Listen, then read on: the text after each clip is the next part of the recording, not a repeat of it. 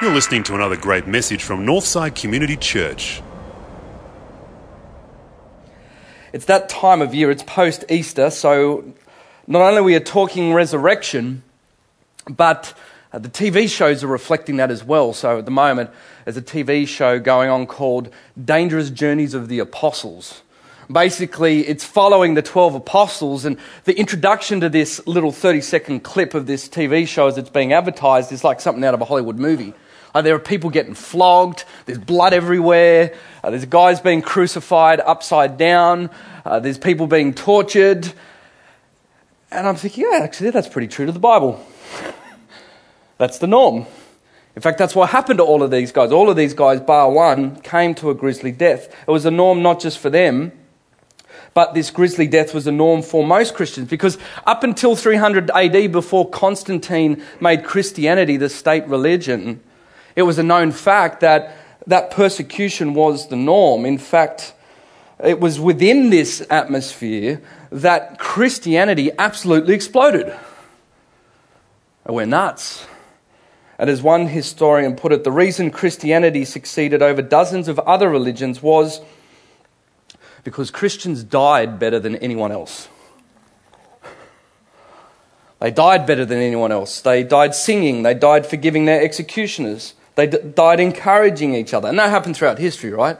People being burned at the stake and cheering each other on in England during the Protestant Reformation.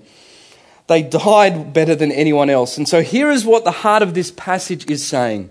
If you get the resurrection, if you more than just believe it in your head, but you experience the resurrection, you become a hero, you get courageous. That's what Paul is saying here. He's one of those guys that ended up in a grisly death.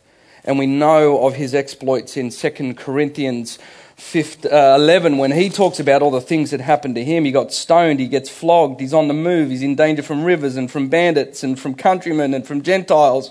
He didn't sleep, he was shipwrecked. If there was anyone who was going to talk about danger, it was this guy. But there's also a fascinating dynamic when I thought, look, we're just going to have a one-off and talk about courage. It was a thing that really intrigued me as I thought, let's just sit in this topic for one Sunday. And something was fascinating. There's a part in Revelation 21 at the very end where it says, no more tears, no more crying, etc., etc. You know that. And just after that, it says, those who will not be with God forever in eternity. And you can call that hell or whatever you like. But it describes those who will not be with God forever. And it says the unbelievers and the cowardly. And I was fascinated by this because it helped me realize this, that courage is not so much about your natural born temperament. Because courage is a matter of character, the Bible says. In other words, courage should be emerging from your life as much as love and joy and peace and patience and kindness and gentleness. In fact, maybe the fruits of the Spirit aren't exhaustive there, but maybe that's what they should have. The fruit of the Spirit is love, joy, peace, patience, and courage. Courage. If you get the resurrection, you should be courageous. That's what happened to those apostles. They got the resurrection and they took on empires and they were killed for it. Question then this morning, are you growing in fearlessness? Might be growing in love and joy. We've done a lot of talk about that this year, about growing in character. The question for us is, are you growing in fearlessness? Do you have courage? Are you courageous? Can you go into the arena like those first apostles? They didn't have a supernatural dose of God. They had something. What is it? What did they do? How did they get it? Here's where we'll go this morning. We're going to look at the need for courage, why we need it. We're going to look at what courage is, and then the mystery of courage. What the need for it, what it is, the mystery of courage. The need for it. I'm going to be really brief here because it's unpleasant. But I don't know about you, but is it just me that our society is becoming increasingly characterized by fear and anxiety? The whole reason why I want to preach on this morning. The whole reason why my heart is hurting this morning. I'm just seeing a church that is living in that society being gripped by fear and anxieties. Now, is it just me? I don't think so. In fact, an article from the Australian National University was titled Australia, Identity, Fear and Governance in the 21st Century. And at the beginning it says this: in this volume we consider the recent challenges and changes and how Australians themselves feel about them under these three main themes that they identify: identity, governance, and fear. They say these themes suitably capture the concerns of Australians in times of such change. Fear is an emotional reaction to particular changes and challenges and produces particular responses from individuals, politicians, communities and nations alike. Fear of crime, fear of terrorism, fear of change are all considered in this volume. Sums it up, right? Is it just me, or is it since 9/11 that we have seen a steady shift of fear and anxiety in this country and around the world?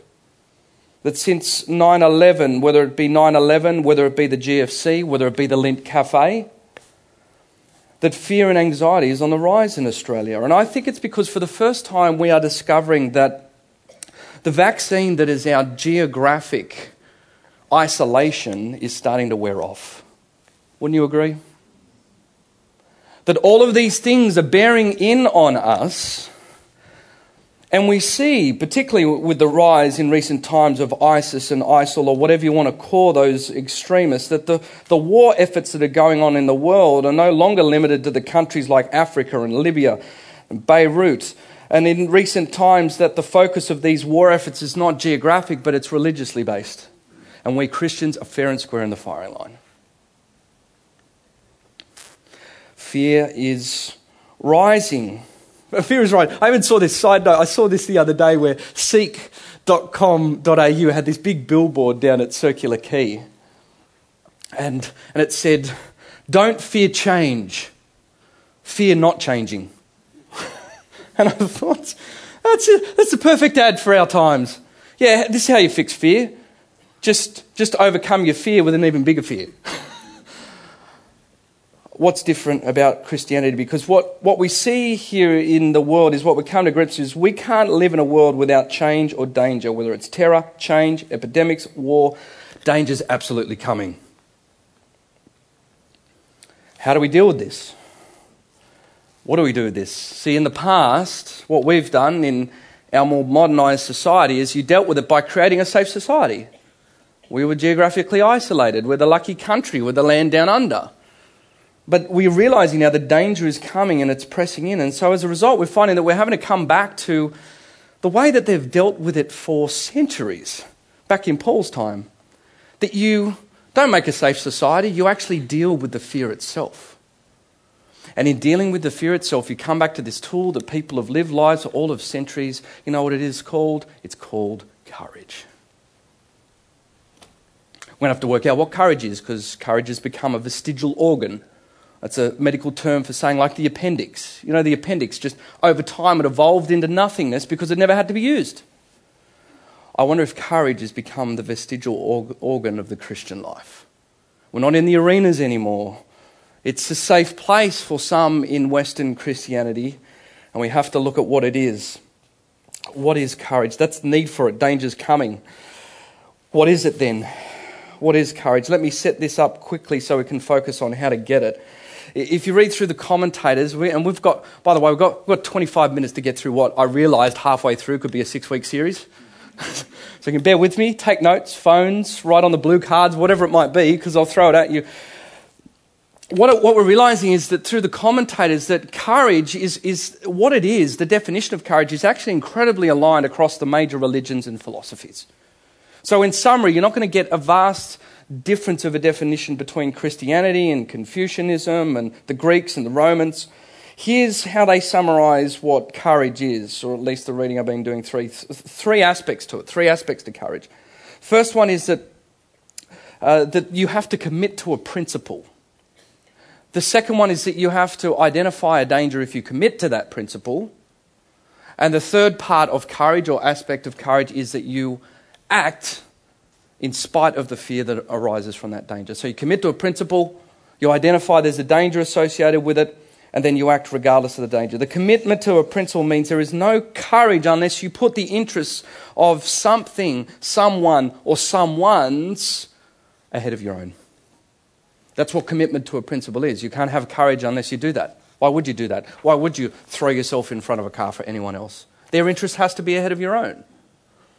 The second thing is then, once you've got that principle, you have to identify a danger that arises if you commit to that. It means if you haven't identified a danger, you're not courageous. Here's what I mean. There's this fascinating scene in The Three Amigos with Martin Short and Chevy Chase and Steve Martin. Great movie back in 1986. Anyway, there's a girl who's terribly afraid of all of these Mexican bandits down in Mexico, and she loved The Three Amigos on this television show, so she writes to them and says, can you come and help fight the bandits? And these three guys from Hollywood think that they're going down for a paid acting job. And so they come to a Mexican standoff with these real-life Mexican bandits, and they're there fighting, and then one of them gets hit by a bullet, and Steve Martin goes, oh, real bullets? You're in trouble, mister.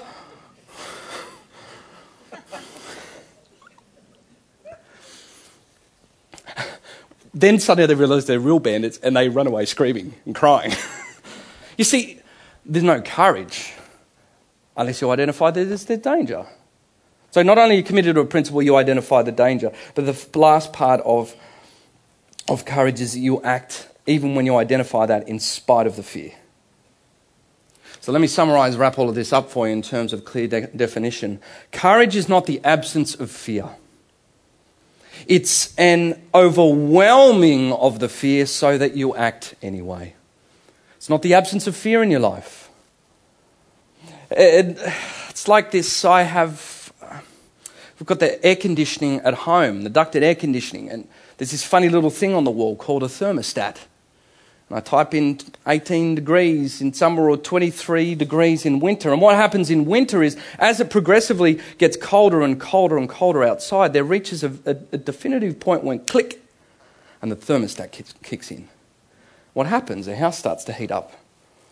And so the house gets warmer and warmer, so now you can walk around in your thongs and your singlet top, and you can talk and you can nap. You can do all the things when it's absolutely freezing outside. Now, courage works the same way. Fear is like the freezing cold in your life, and courage is something that kicks on when the danger reaches a certain set point that enables you not in the absence of fear, but enables you to act in spite of the fear because the heat overwhelms it. You see that? It's something something kicks in that overwhelms.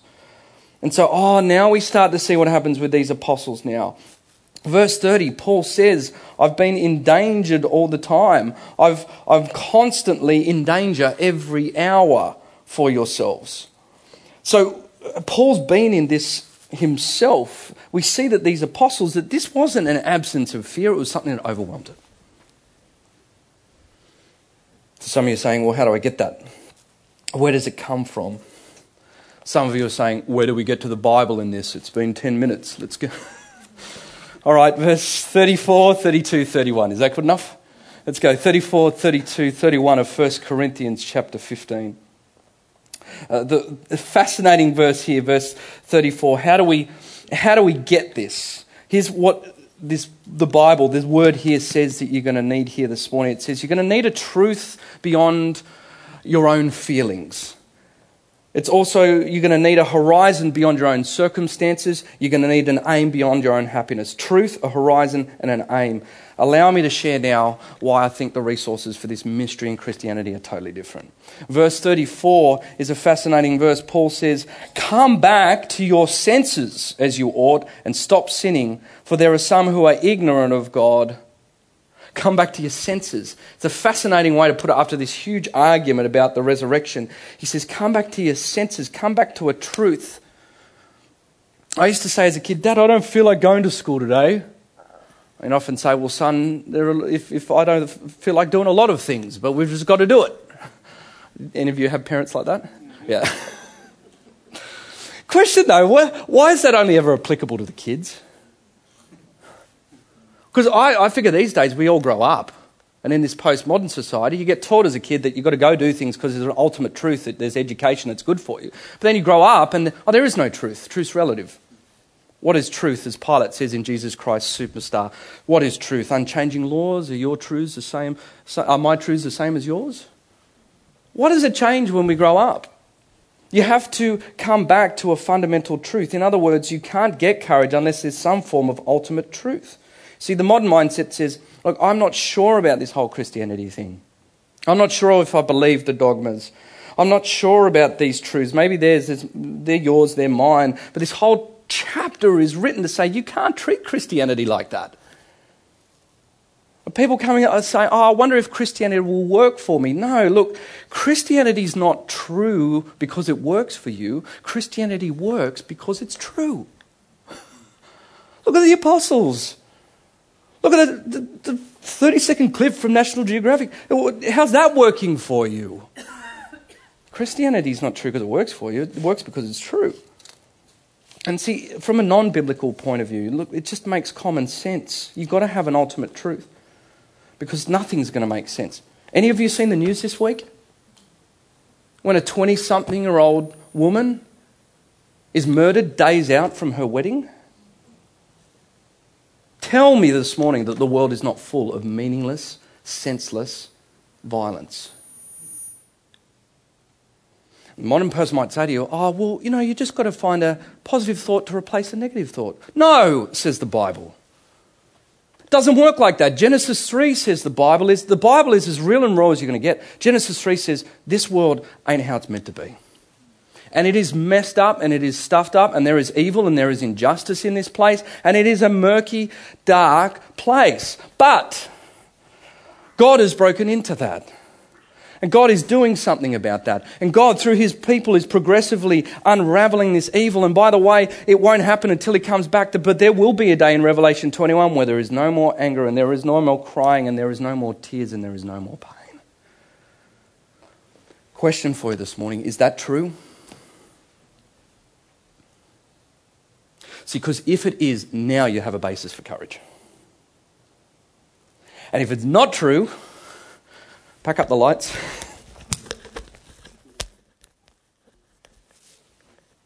Because if it's not true, then all of this is senseless and it's meaningless and it means nothing. So some of you are saying, hey, look, I've come to Christianity to check it out. I've had some relational setbacks and financial setbacks. I'm just trying to see if Christianity works for me, but I'm not sure about this dogma and this truth that you Christians always talk about. And I'm saying to you this morning, look, the resurrection says you have to make a call. You actually need the gumption to live by the fundamental framework by which you're living by. And if Paul says that Christ has not been raised from the dead and that is not true and that has not changed history, then everything's meaningless. And there is no basis for courage. So you need to have a truth beyond yourself. The second thing is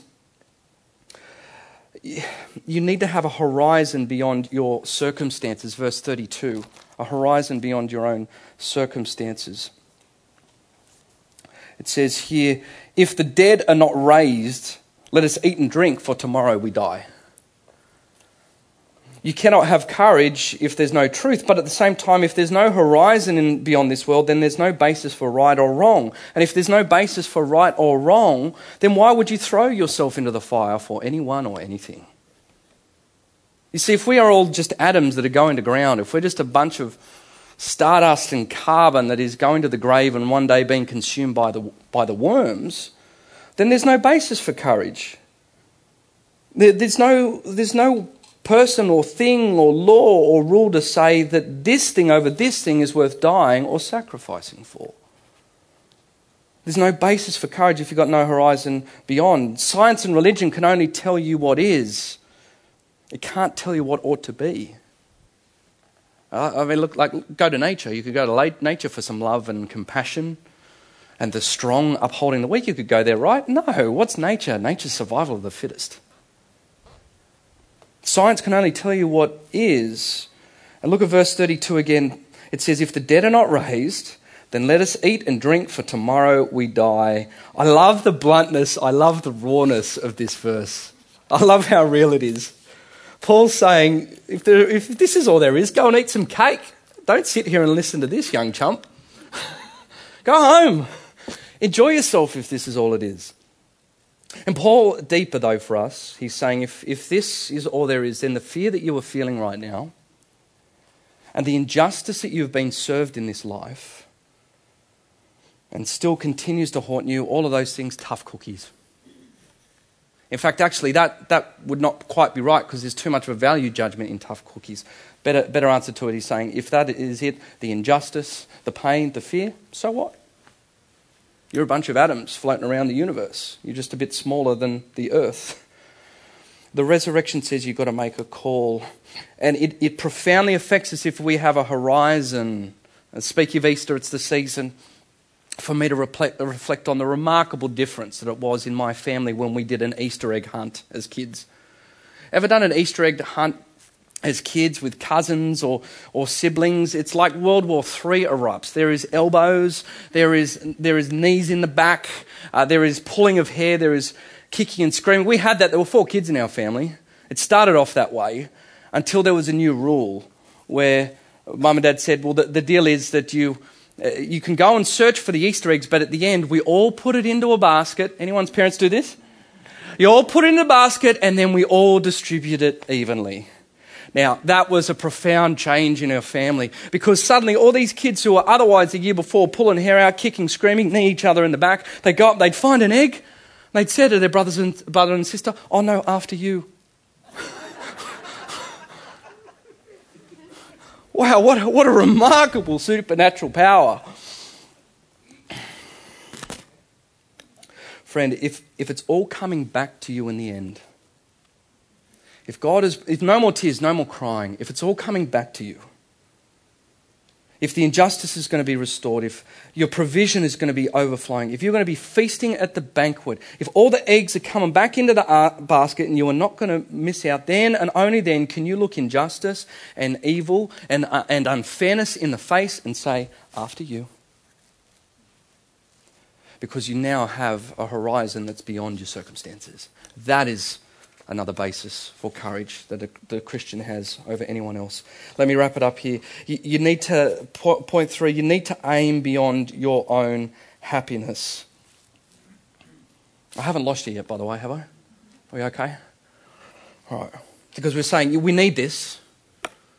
It's the vestigial organ. And what is it? It's a commitment to something beyond yourself. It's the thermostat kicking in. It's something welling up within you, overwhelming the fear. It's not an absence of fear. We're getting to what that means. Now we see here the final one. You need an aim beyond your own happiness. Verse 31.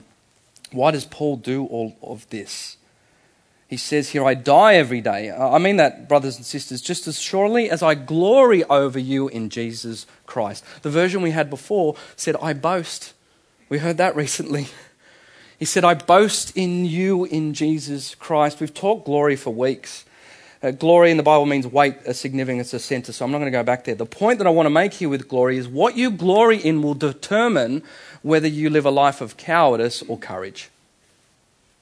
What you glory in will determine whether you live a life of cowardice or courage. It will determine what you have courage in. It's the Groundhog Day principle. Well, Bill Murray in Groundhog Day he's a TV reporter who's just downright ugly and obnoxious. And he realizes that he keeps waking up the same day, day after day after day. And in so doing, he starts falling in love with his TV producer. And he does everything to get her attention, but he's so obnoxious that she's not interested.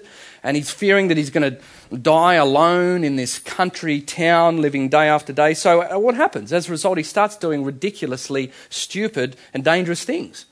Go start saving people around the town, running in front of cars, pushing people out of the way. And at the end of every day, he becomes a hero in the town. And people just love him. Now, question, was he being courageous? No, the courageous acts were merely him running from that which terrified him all along. And that was a fear of being alone and unloved. That's what he was afraid of. Not the Mack trucks that were coming at people. And so his glory was in the love and the acceptance, not the approval and the accolades. It was different. So what he gloried in determined whether he was a hero. And here's what makes you a hero. To be a hero, heroism for you today is to be able to stare whatever it is that you fear in the face and stand firm. And instead of running from it, you are rock solid. And so what it means, for example, is if your ultimate glory is in comfort, then stress will terrify you. If your ultimate glory is in approval, then rejection will terrify you. If your ultimate glory is in power, then humiliation will terrify you. Can't you see why I haven't been big on personal application today? It's been deliberate. Because I'm hoping that the Holy Spirit is churning this within you as I speak and you're applying these principles to yourself. What I'm saying is no person's terror is the same. It's different for each and every one of us. And it's all there. I know it's there because it's there in my life. What you glory in will determine whether or not you're a hero. Here's the mystery behind Christian courage. Here's how it differs from everything else. How did they die? Well, Paul's an example of it. We talked about it. Christians had a happiness and a joy beyond themselves. That their glory, their weight, their significance, their meaning is not in the things of this world. It's not in the approval. It's not in the power. It's not in the comforts. It's in Jesus Christ. I could go through so many different stories, but the thing that grabs me about Jesus Christ is for the first time within this paradigm, what I realized was that yes, he was God, and yes, he did some beautiful things, and yes, we talk about love at Easter time and post-Easter, but you know what I realized that he was this week? He was courageous.